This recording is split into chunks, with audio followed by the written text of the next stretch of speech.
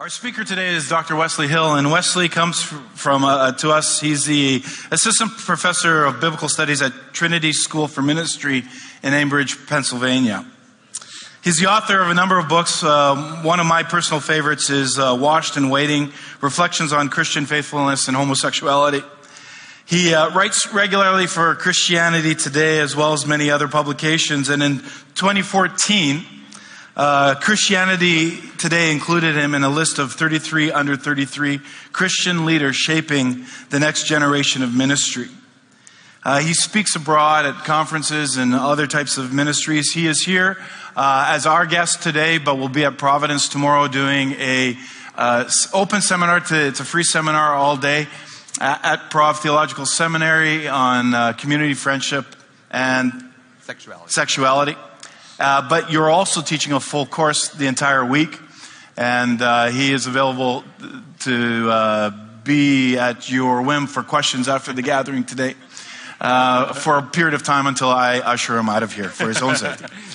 It's an honor to have somebody of this caliber here to speak to us. And Dr. Wesley, please come on forward, and welcome to Soul Sanctuary. Thank you. It's a pleasure to have you here.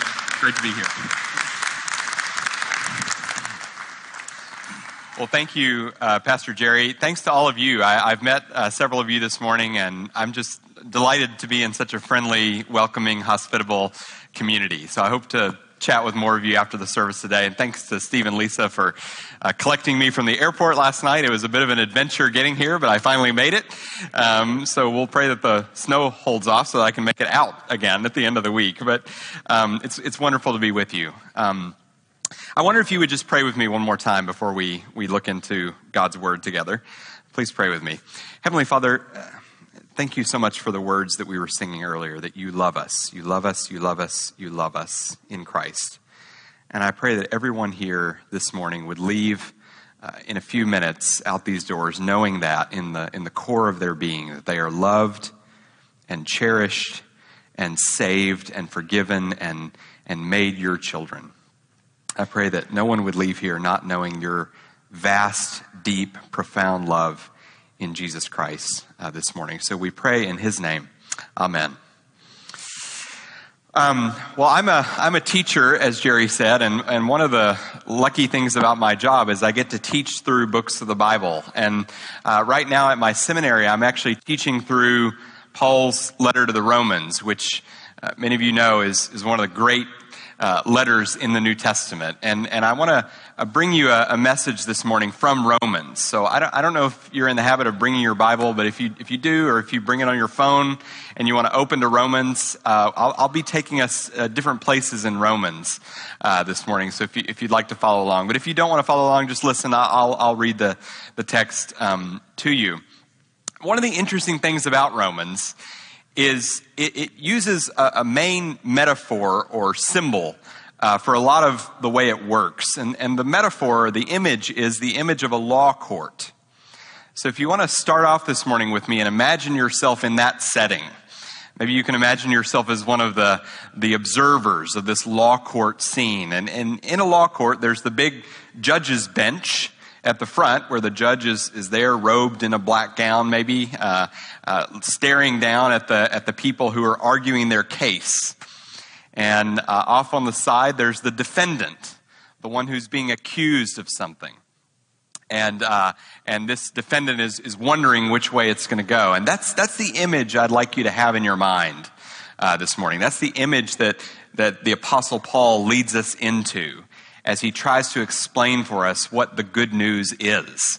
What is this good news of God's love for us in Jesus? And he uses this image, this symbol, this metaphor of the law court. So travel with me in your imagination into that setting. Imagine yourself in that law court scene. And indulge me for a minute. I grew up Baptist, so Baptists love 3-point sermons, and I've got a 3-point sermon this morning. And I want you to imagine it in 3 moments in the law court. And the first moment is when you're waiting for the verdict to come. So you're anticipating the judgment. You're looking forward. You're predicting which way the judge is going to decide. That's the first point. So judgment predicted, or judgment anticipated. And then there's the moment when the judge actually delivers his verdict. The judgment delivered. And then there's the moment, maybe the after effect moment, when the defendant is there receiving that verdict and having to internalize it, having to think about, what does this now mean for my life? And I want us to think about Romans in those three points, those three moments. The moment when we're waiting for the judge to deliver his verdict, the moment when the judge actually does deliver the verdict, and then the moment when the person waiting for it actually receives it. So I think those will be a sort of convenient way to think about Romans this morning. But let's just linger on that first moment. You're sitting there in the defendant's box, and you're trembling. You're wondering, which way is the judge going to decide? You're waiting for that verdict to come. I remember when I was in college, I went to a Christian college. I went to Wheaton College right outside Chicago. And I was one of those kids that really loved going to class. It's no surprise I became an academic. But I loved in particular this one professor that I had. He was just a marvelous teacher. He wasn't just a marvelous teacher. He was also just a deep person, the kind of person that you wanted to glean his wisdom. He was disabled, and that had caused him to really have to rely on God in some pretty dark times of his life when he was wondering, why am I dealing with this? Why have I not been healed in the way that I wanted to be? How do I go on following God in the midst of confusion and pain? So he was just a very deep person. And Wheaton had a cool thing in those days. Maybe they still have it. I hope they still have it. But they had a little program called Dine with a Mind. And this was something the college did. You could invite one of your professors to lunch in the dining commons, and the college would pay for it. So it was a way of trying to encourage students to get to know their teachers and to pick their brains and to glean their wisdom. And so I knew right away that I wanted to invite this professor to have a meal with me. I wanted to dine with his mind. And so we developed a friendship. I learned a lot from him in class, but I learned a lot from him outside of class. And I would go to his office and ask questions. And he was just someone that I came to deeply admire, and I really wanted to please him. And I gradually began to feel, he likes me back. I think he's fond of me. I think he thinks I'm a good student. I think he enjoys these conversations that we have. And so when it came time for me to write my first paper for him, I was feeling pretty good. I got to be honest. I was feeling like, I'm gonna get a good grade on this essay because I know that this guy likes me. We've had these conversations in the dining commons. I'm feeling pretty confident that I may walk out of this class with an A on this paper. And I remember we got to the day when we were going to turn in the paper. And the professor said, now, I want you to not put your name on it.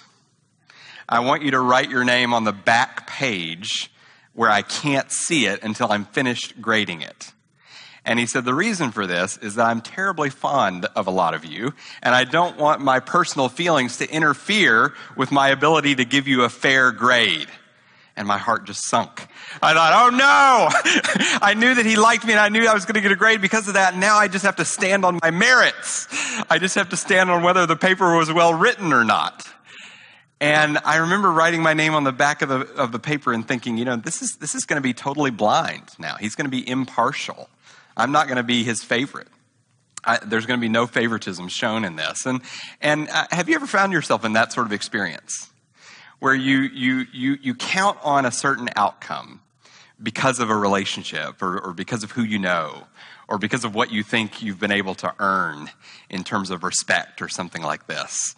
And suddenly your heart sinks when you realize the judge isn't going to pay any attention to that stuff. It's just going to be you're going to stand on your own 2 feet. You're going to stand on your own merits. And have you ever felt your heart begin to sink a little bit? I think that's the sort of moment that Paul leads us into when he's leading us to expect the judge to render his verdict. We haven't heard the verdict yet. We're waiting for it to come. But Paul sort of leads us into this place where we're not at all sure that we're going to be able to stand in front of the judge and receive a favorable verdict. Romans, as you may know, it starts off pretty bleak. It starts off with a dark diagnosis of the human condition. In Romans chapter 1, Paul writes a lot about the sin of idolatry, the sin of turning away from worshiping God and instead worshiping images that we've made for ourselves, images of fellow creatures. And Paul says, this is really the condition of the whole world. All of us have done this. All of us have traded in the worship of God, and we've traded it in for the worship of idols. It's really dark. One of the commentators I read, he just has one title for Romans chapter 1. He calls it The Night. It's a dark night. It's a dark diagnosis of the human condition. But there's this really interesting moment at the beginning of the second chapter of Romans chapter 2, verse 1, when Paul imagines that there's this other person who's standing off on the sidelines. And this other person is like me with my professor. They're feeling pretty good. They're feeling like, I hear this condemnation of idolatry, but you know what? It doesn't apply to me because I'm better than that. And listen to how Paul says it. He says, therefore, he turns to talk to this guy on the sidelines. He says, therefore, you have no excuse, O man or O person, O mortal, O human being, every one of you who judges. For when you pass judgment on another, you condemn yourself, because you, the judge, practice the very same things. Ouch. Have you ever felt that sort of moment where you're counting on the grade on your paper to be good, you're counting on the verdict to be favorable, but then you realize, I don't know if I'm going to make it through this. I don't know if I'm going to be as innocent as I thought I was. That's the sort of moment Paul's leading us into here. He's leading us to say, you who feel so confident that you're going to be given an A, you who feel so confident that the judge is going to find in your favor, watch out. Watch out. Because you may find that you are condemned along with the people that you think ought to be condemned. It's so much our human tendency, isn't it? To point our finger to say, well, it's those people over there that are going to get the F grade. It's those people over there that are going to get thrown out of the courtroom, thrown into jail, but I'm going to be okay. And Paul turns and he says, don't be so confident. And it's really interesting how he develops this. He leads us into this moment where we're anticipating the verdict. And he goes after, I think, two false ideas that we could have. The first one is simply that, my family is such, my family pedigree is such that I'm going to be okay purely on the merits of the family that I was born into. Maybe you feel this way, or maybe you've met people who feel this way. They feel so confident that they're in the right because they come from a certain pedigree. I've got a certain last name. Or I've got a certain culture, and whatever accusations people try to throw at me in life, they're going to bounce right off because I'm from this family.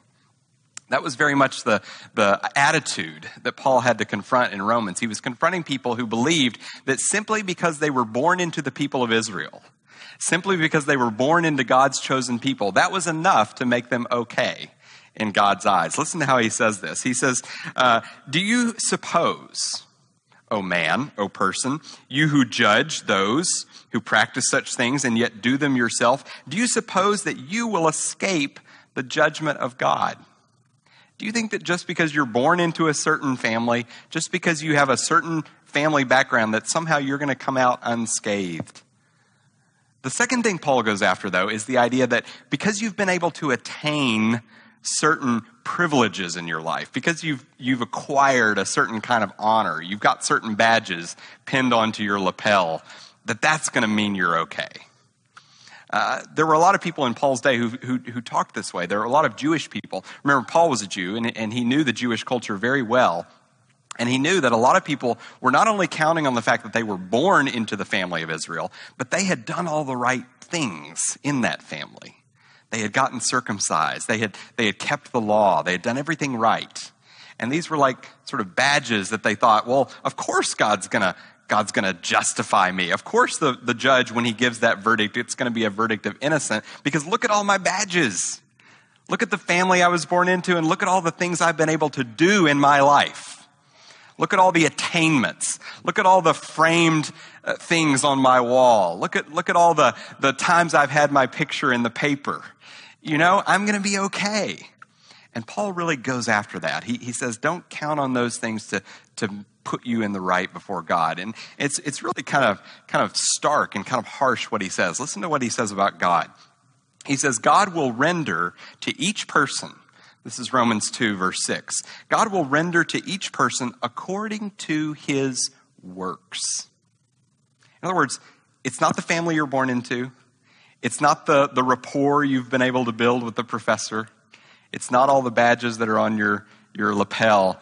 It's your deeds. It's what you've done. That's what's going to put you in the right before God. Did you write a hasty paper? Did you pull an all-nighter and throw that essay together and think that you're going to get an A? The only thing that's going to get you through the judgment is what you've done. To those who by patience in well-doing seek for glory and honor and immortality, God will give eternal life. But for the other people, for those who are self-seeking and do not obey the truth, but obey unrighteousness, there will be wrath and fury. There will be tribulation and distress for every human being who does evil, for the Jew first and also for the Greek, but glory and honor and peace for everyone who does good. The Jew first and also the Greek. And then here's the kicker, Romans 2 verse 11. For God shows no partiality. God is like my professor who asks you to put your name on the back of the paper because he doesn't want to judge in terms of favoritism. He doesn't want to judge partially. He wants to be totally unbiased in the way that he judges. That's the picture Paul leaves us with of what we're anticipating when the judge steps into his judge's bench and pounds his gavel on the bench and renders his verdict. He's going to be completely fair, completely impartial, completely unbiased. Now, if you're anything like me, you're feeling nervous right now. Where's the grace? Where's the forgiveness? Well, Paul's going to get us there, but first he wants us to linger in this moment where we're waiting for the judge's verdict. And what we ought to be feeling when we're waiting for that verdict is, I'm not so confident anymore that I'm going to make it through with an A. I'm not so confident anymore that I can just bank on my last name or my family pedigree or all the honors and awards that I've got in my glass case in my office. None of that is going to matter. The only thing that's going to matter is what I've done. Have I done well or have I done poorly? God is completely unbiased. He's completely fair. He's a neutral, impartial judge. So that's the first point. We're waiting for the judgment. But Paul doesn't leave us there, thankfully, right? Paul doesn't leave us there. He takes us into the second moment. He takes us into the moment when the judge pounds that gavel on the bench and actually speaks the verdict, actually renders the verdict. And this is in Romans chapter 3. And it's really interesting how Paul starts this. This is Romans chapter 3, verse 21, if you happen to have your phone out or be following along. Romans 3, verse 21. But now, Paul says, the righteousness of God, or we could say the justice of God is how you might translate it. The righteousness of God has been manifested. So this is the moment where the judge is going to declare his judgment. He's going to show that he's just. He's going to show his righteousness. Now, what's really interesting about Paul, this is what I've tried to drill into my students the past several weeks. What's fascinating about the way Paul writes this is how shocking it would have been to those who were originally hearing him at first. Remember that Paul is writing in a world where people were expecting the judgment of God to come at the very, very end of history. The judge is going to give his verdict once all of history has wrapped up. And all human beings who've ever lived are going to come before his judgment seat, and he's going to pound his heavenly gavel, and he's going to render his verdict. And Paul, growing up as a Jew, believed that was the last thing on the calendar. That was the last thing before eternal life starts. That was the very final moment of all history. And so a lot of Jews just thought, well, that's some ways off in the future. We've got to wait for that judgment to come. We got to wait for the judge to render his verdict. We know that it's going to be fair. We know that he's going to be impartial, but it's some years away. We've got some time to get our act together. And what's fascinating about Paul is he says it's happened now. It's really strange. I don't know how many of you grew up in the kind of Christianity that I grew up in. I grew up in a conservative evangelical church, and one of the things we loved talking about in my church was, when are the end times coming? Anybody resonate with that? When are the end times coming? I remember being scared to death as a kid. I watched a movie called A Thief in the Night. Pastor Jerry and I were talking about this, and it scared me. I remember going to my parents and saying, "Are we about to get to the end times? Could this be in the next 4 or 5 years?" And I was really nervous about this. And you know, a lot of Paul's fellow Jews, a lot of his contemporaries, they were asking this question too. When is the end times coming? And what's fascinating about Paul is he says this event that you thought was going to be way off in the future is actually now. Now.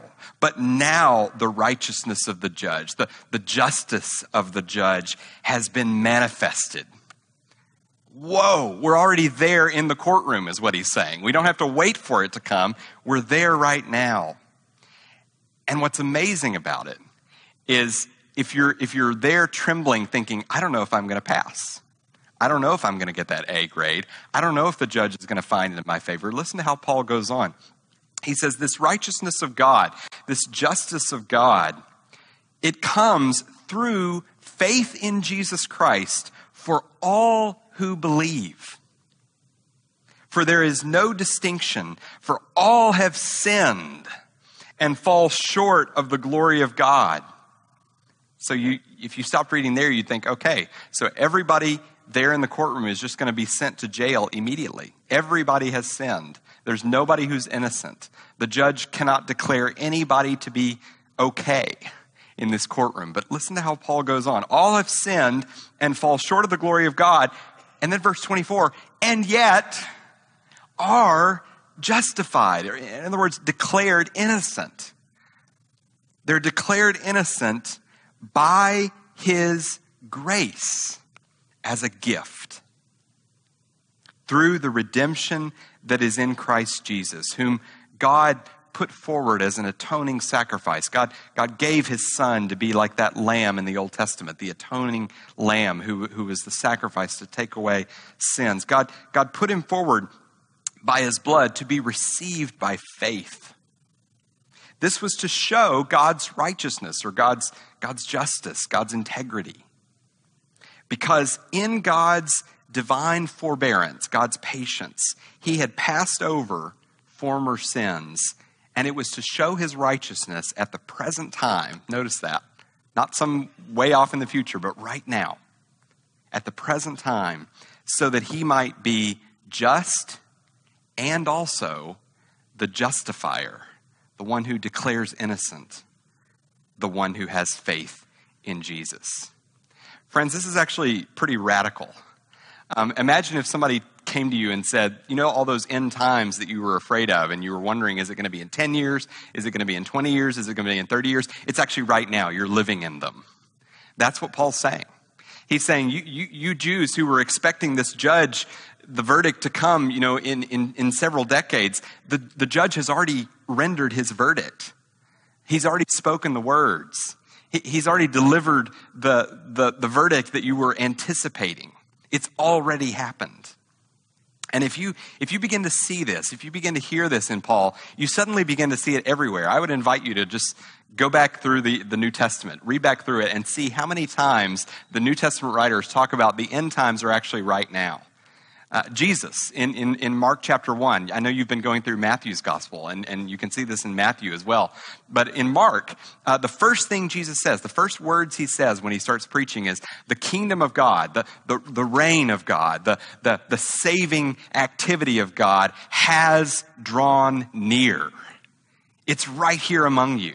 I mean, that's why we prayed this morning for healing, because it's not something that we have to wait for in the future. It's not something that we're looking forward to 10 years from now, 50 years from now, 100 years from now. It is right here. It has drawn near. The end times are here already.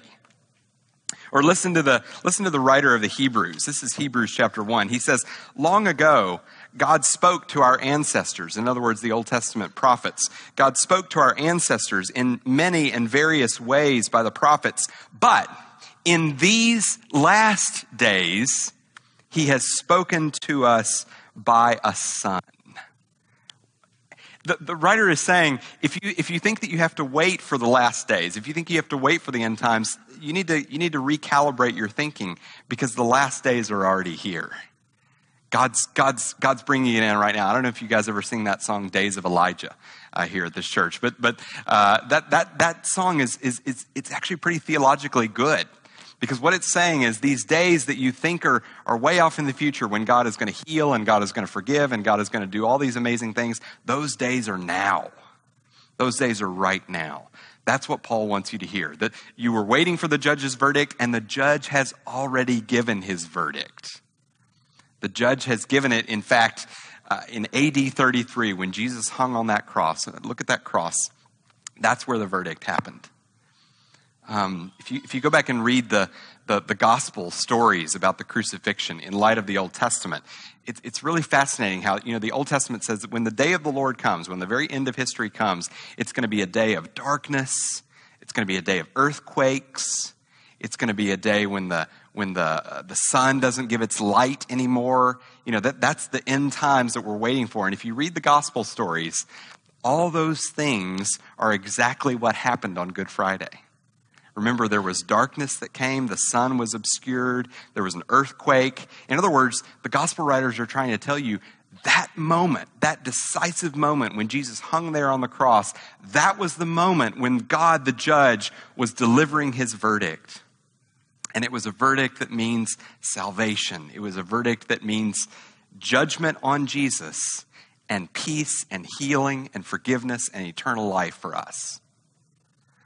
Listen to how Martin Luther says it. Martin Luther, the great reformer. We're celebrating the 500-year anniversary of the Reformation this year, and so I've been reading some of Martin Luther. But Luther imagines that scene. You might even want to look at the cross while I read this. But Luther says, God the Father, sent his Son, Jesus, into the world. He heaped all the sins of human beings upon Jesus, and he said to Jesus, "Be Peter the denier. Be Paul the persecutor, the blasphemer, the assaulter. Be David the adulterer. Be the sinner who ate the apple in paradise. Be the thief on the cross. In short, be the person of all human beings, the one who has committed all the sins in the world, and see to it that you pay and make satisfaction for them." Now the law comes and says, "I find him, the Son, to be a sinner, who takes upon himself the sins of all human beings. I do not see any other sins than those in him. Therefore, let him die on the cross." Well, I think this ought to just revolutionize the way we think about life. No longer are we waiting for sins to be judged. They've already been judged. No longer are we waiting for God to show up and to show that he's a righteous God, a just God, a fair God. He's already shown it there. The verdict has already come. No longer are we waiting for our sins to be forgiven. No longer are we waiting for peace of conscience. No longer are we waiting for healing. It has come. It's here. And that brings me to my third point.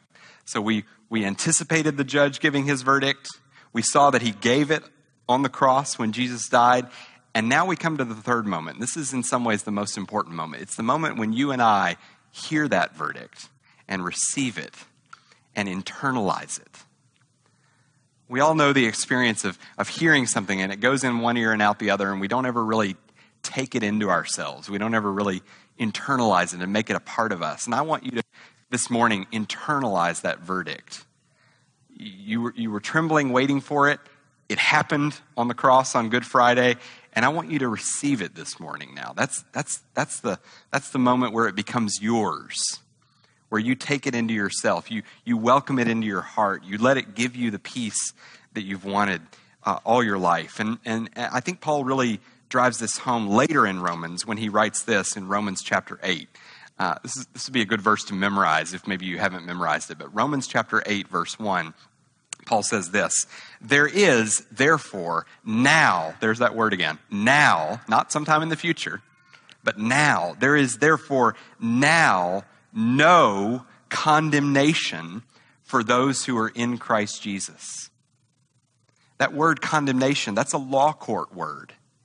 That's the verdict you expect when you realize I'm guilty. I'm not going to get that A on the paper that I thought I was going to get.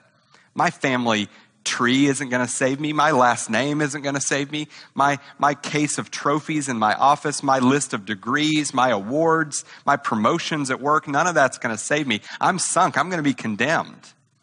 I'm waiting for the judge to give his verdict and I'm going to jail. That's what we expect. And then the verdict that was rendered on the cross, what it means when we take it into ourselves is no condemnation. No condemnation. There is now, right now, No condemnation for those who are in Christ Jesus. God's judgment day verdict, it's already been rendered, friends. I mean, yes, there's going to be a time when we all appear before God, but we can know right now what the verdict is going to be because we look to that cross. We look to the moment when the judge has already rendered the verdict, and the verdict for you, if you trust in Jesus, and I'm going to invite you in a moment to trust in Jesus. The verdict for you, if you just lay down all your efforts at making yourself okay, if you just let that all go, and you trust in Jesus, and you give your whole reliance on Jesus, the verdict over you and the verdict over me is not condemnation, it's no condemnation. No condemnation. God always and only speaks to us this way in Christ, friends. Paul says in another one of his letters, God's word to us isn't yes and no. It's yes in Christ Jesus. I tell my students there's a huge difference between what I call a because, therefore way of thinking or an if, then way of thinking. Let me tell you the difference. The difference is this. If you have an if-then way of thinking, you think to yourself, well, if I do such and such, if I have the right last name, if I have the right rapport with my professor, if I show myself to be a decent, responsible human being, then I'll be okay. If then. If I do this list of good things, then I'll be acceptable.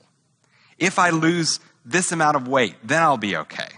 If I get this extra degree or this extra promotion at work, then I'll be okay. If then. We're all tempted to think that way. I think it's built into us. It's hardwired into us as fallen people. I remember one time I was working in inner city ministry one time in Minneapolis. And my ministry, my boss, he assigned me to go to this drug and alcohol rehab center to lead a Bible study for the men there.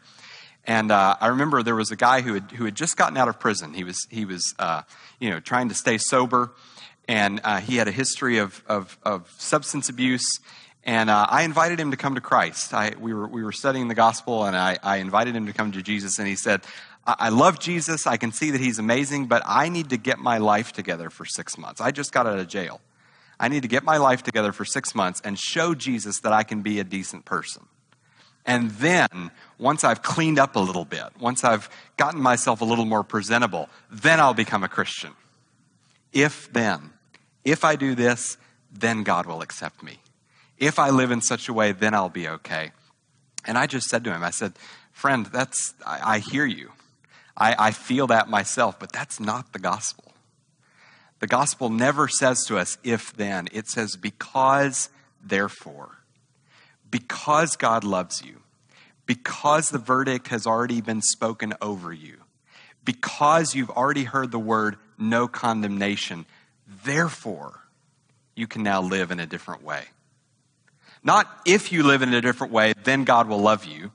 Not get your act together for 6 weeks or 6 months and then come back to God and see if you're presentable enough. No, it's the other way around. It's because God has made you presentable.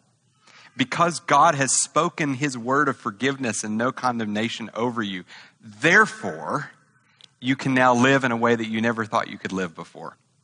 Therefore, you can now live totally free. You can live without fear. Let me just tell you briefly 3 things that Paul thinks this verdict means for us. Firstly, he thinks it means freedom from the fear of God. Now, I know that there's a sense in which we do need to fear God. We can read the Old Testament and talk about the reverence and the trembling that we ought to have before God's majesty. But there's a deep sense in the New Testament that we don't have to be afraid of God. Listen to how Paul says it. This is also in Romans 8. Romans 8, verse 15. He says, he's writing to believers. He says, you did not receive the spirit of slavery to fall back into fear. But you have received the spirit of adoption as sons and daughters, by whom we cry, Abba, Father. What Paul is wanting you to hear is that if you've taken that verdict into yourself, if you hear the judge saying to you, there's no condemnation for you, you're innocent, I forgive you, You're not going to jail. There's complete love and acceptance. If you take that into yourself, it will radically take away your fear of God. You don't have to wait until the very end of your life to find out if God's going to accept you when you appear before him. There is therefore now no condemnation. And what that means is that you can pray to God not out of a cowering fear, but you can actually cry out to God and call him Abba. That's the Aramaic word for father or dad. You can call God Father. You can call God the one who's on your team, the one who's got your back. Paul says later in Romans 8 that God is for us. He's for you. That's the first thing Paul wants you to take into yourself. I noticed, Pastor Jerry, you had several copies of John Bunyan in your office. And here's a quote from John Bunyan when he grasped hold of this truth. He says, one day, as I was passing into the field, John Bunyan was the one who wrote Pilgrim's Progress. He was a Baptist preacher in England, one of the great Christians of the past. He says, one day as I was passing into the field, a sentence fell upon my soul. He read a sentence and it fell upon him. He took it into himself. Here's the sentence. Thy righteousness is in heaven. Your acceptance, your righteousness is in heaven. And I saw with the eyes of my soul, Jesus Christ at God's right hand. And there, I say, was my righteousness. So that wherever I was, or whatever I was doing in my life, God could not say of me, that person lacks my righteousness. You ever felt like that? That you're walking through life and suddenly God's looking down on you and saying, you're not righteous enough. You lack my righteousness. Bunyan said, God can't ever say that because your righteousness is in heaven. Your righteousness is Jesus Christ. He goes on, for it was just there in front of God. I also saw that it was not my good frame of heart that made my righteousness better, nor yet was it my bad frame of heart that made my righteousness worse. It wasn't that I could make my righteousness be a little bit better by things I did or make it be a little worse by things I didn't do. No. My righteousness was Jesus Christ himself, the same yesterday, today, and now forever. Bunyan says this, now did my chains fall off my legs, indeed. I was loosed from my afflictions and irons. My temptations also fled away. So that from that time, those dreadful scriptures about the judgment, those left off to trouble me. Now I went home also rejoicing for the grace and love of God. That's what Paul wants you to feel, no fear of God. Secondly, Paul wants you, I think, to feel freedom from worry about your needs. Freedom from worry about your needs. I don't know what you feel like you need this morning. I could start listing a long list of things I feel like I need, and I wonder whether I'll ever receive them. Listen to what Paul says in Romans 8. God, who didn't withhold his own son, but gave him up for all of us, will he not with him also give us everything else? Think about the logic of that. If God has already given you his very own son, if he let him hang on that cross for you, if God has done that infinitely precious thing of giving up his very own son for you, is there anything else that he would ever think about withholding from you?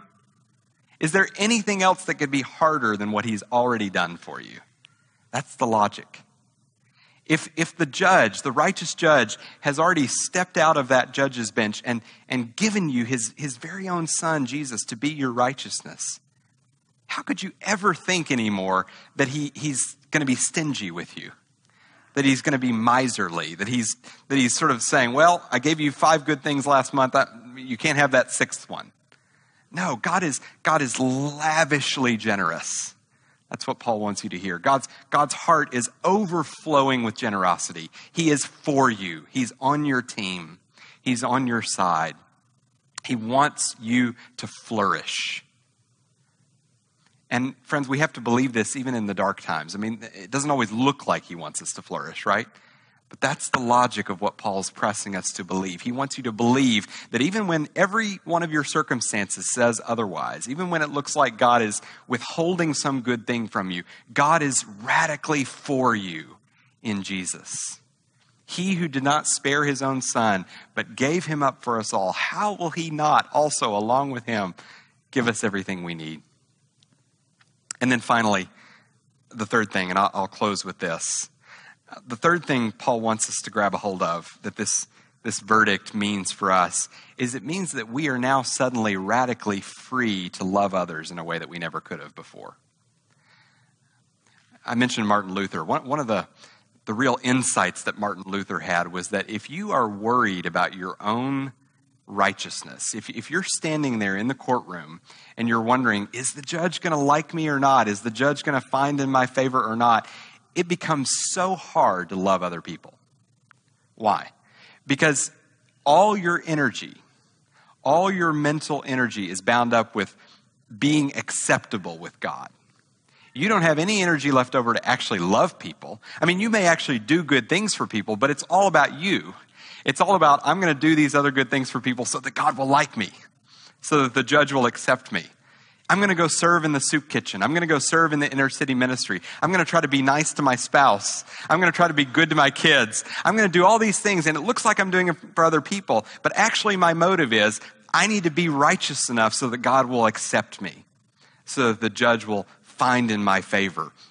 And what Luther saw is that if you're bound up with that kind of fear, if you're worried that God the judge is going to condemn you, if you're worried that you're not going to be acceptable before God, it's like a huge wet blanket is put over your love for other people. You can't love other people.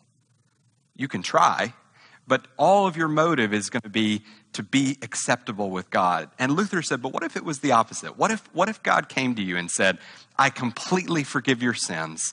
There's no condemnation for those who are in Christ Jesus. Don't worry about the judgment. The judgment has already been rendered on Good Friday. You are safe. You are secure. You're innocent. I declare you righteous. Jesus Christ himself is your righteousness. What does that mean for you? It means that suddenly you are free in a way you were never free before to love other people. Why? Because you're not worried about using other people for your righteousness. You're not worried about doing all these good things for people so that you can add them up in your book and then show it to God and say, see, God, aren't I good enough? You don't have to play that game anymore. You can now love people from your heart. You can now love people because you want to. You can now love people because that's what you enjoy doing, not because you're trying to score enough points so that the judge will accept you. It's life-changing. It's life-changing. If you really grasp that verdict, there is therefore now for you, for me, this morning, right now, because of that cross, there's now no condemnation. You're going to be able to love people in a way you never were able to before. You're going to be able to love because you're just so grateful to God, not because you're afraid of God. You're going to be able to love because you see your neighbor's needs and you just want to meet them out of the joy that you have because God has accepted you. Luther has this great saying. He says, God doesn't need your good works, but your neighbor does.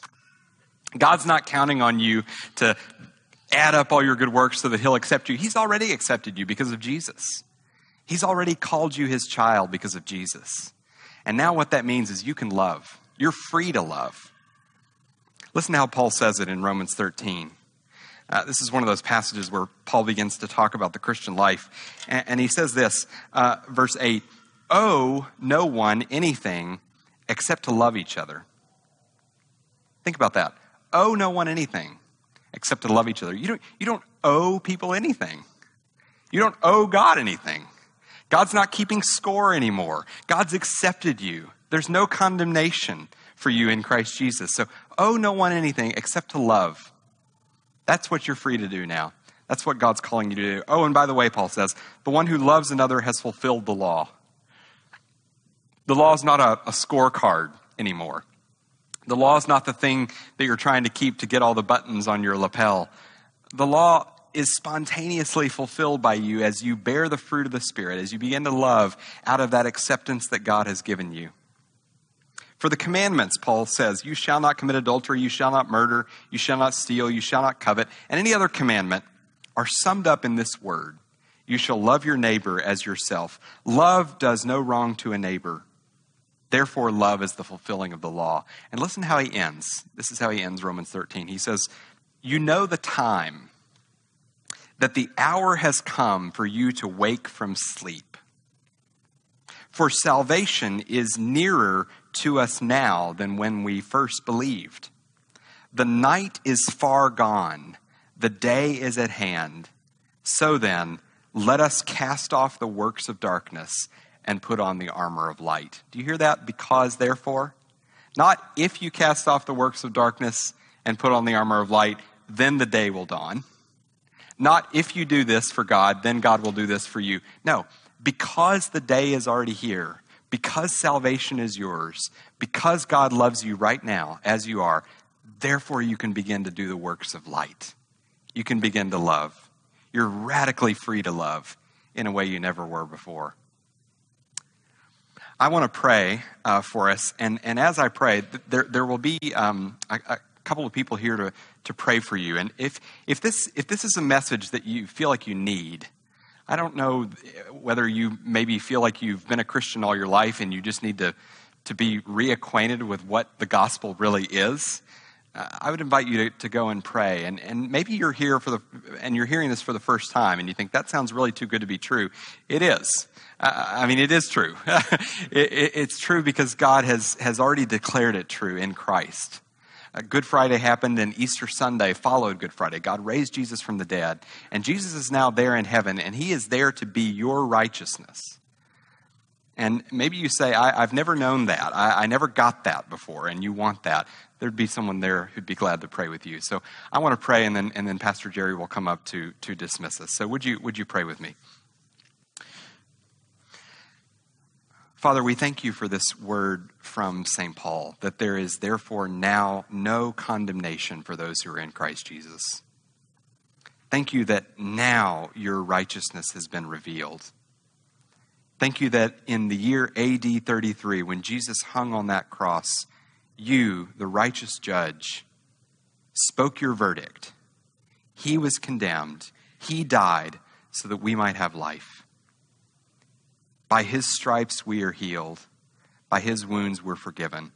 I pray that all of us here today would know that, believe that, take that into ourselves, and that it would transform us so that we might love in a way we've never been able to love before. We pray in Christ's name. Amen. Thank you, Wesley. Why don't you stand with me? Again, if you're our guests, I want to just encourage you to take some time to fill out our connection card. We really want to just touch base with you. And if you have any questions, we'll be able to do that. If what Wesley had to say speaks to your heart, again, we have people just waiting over here. We'd just love to pray with you, be with you, talk to you, and just support you in your faith decision.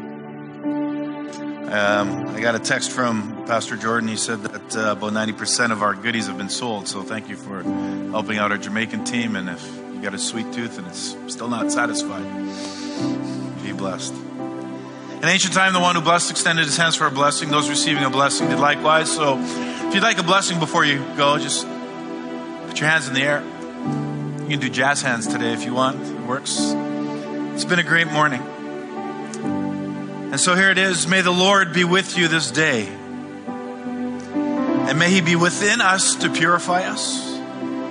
May he be above us to draw us up. May he be beneath us to sustain us. And may he be before us to lead us. And finally, may he be behind us to restrain us. May he be around us to protect us. So sanctuary, now go. Go and love those who he has placed in your world. And do it in the name of Jesus Christ. Be blessed. We'll see you next week. We pick it up on the Sermon on the Mount.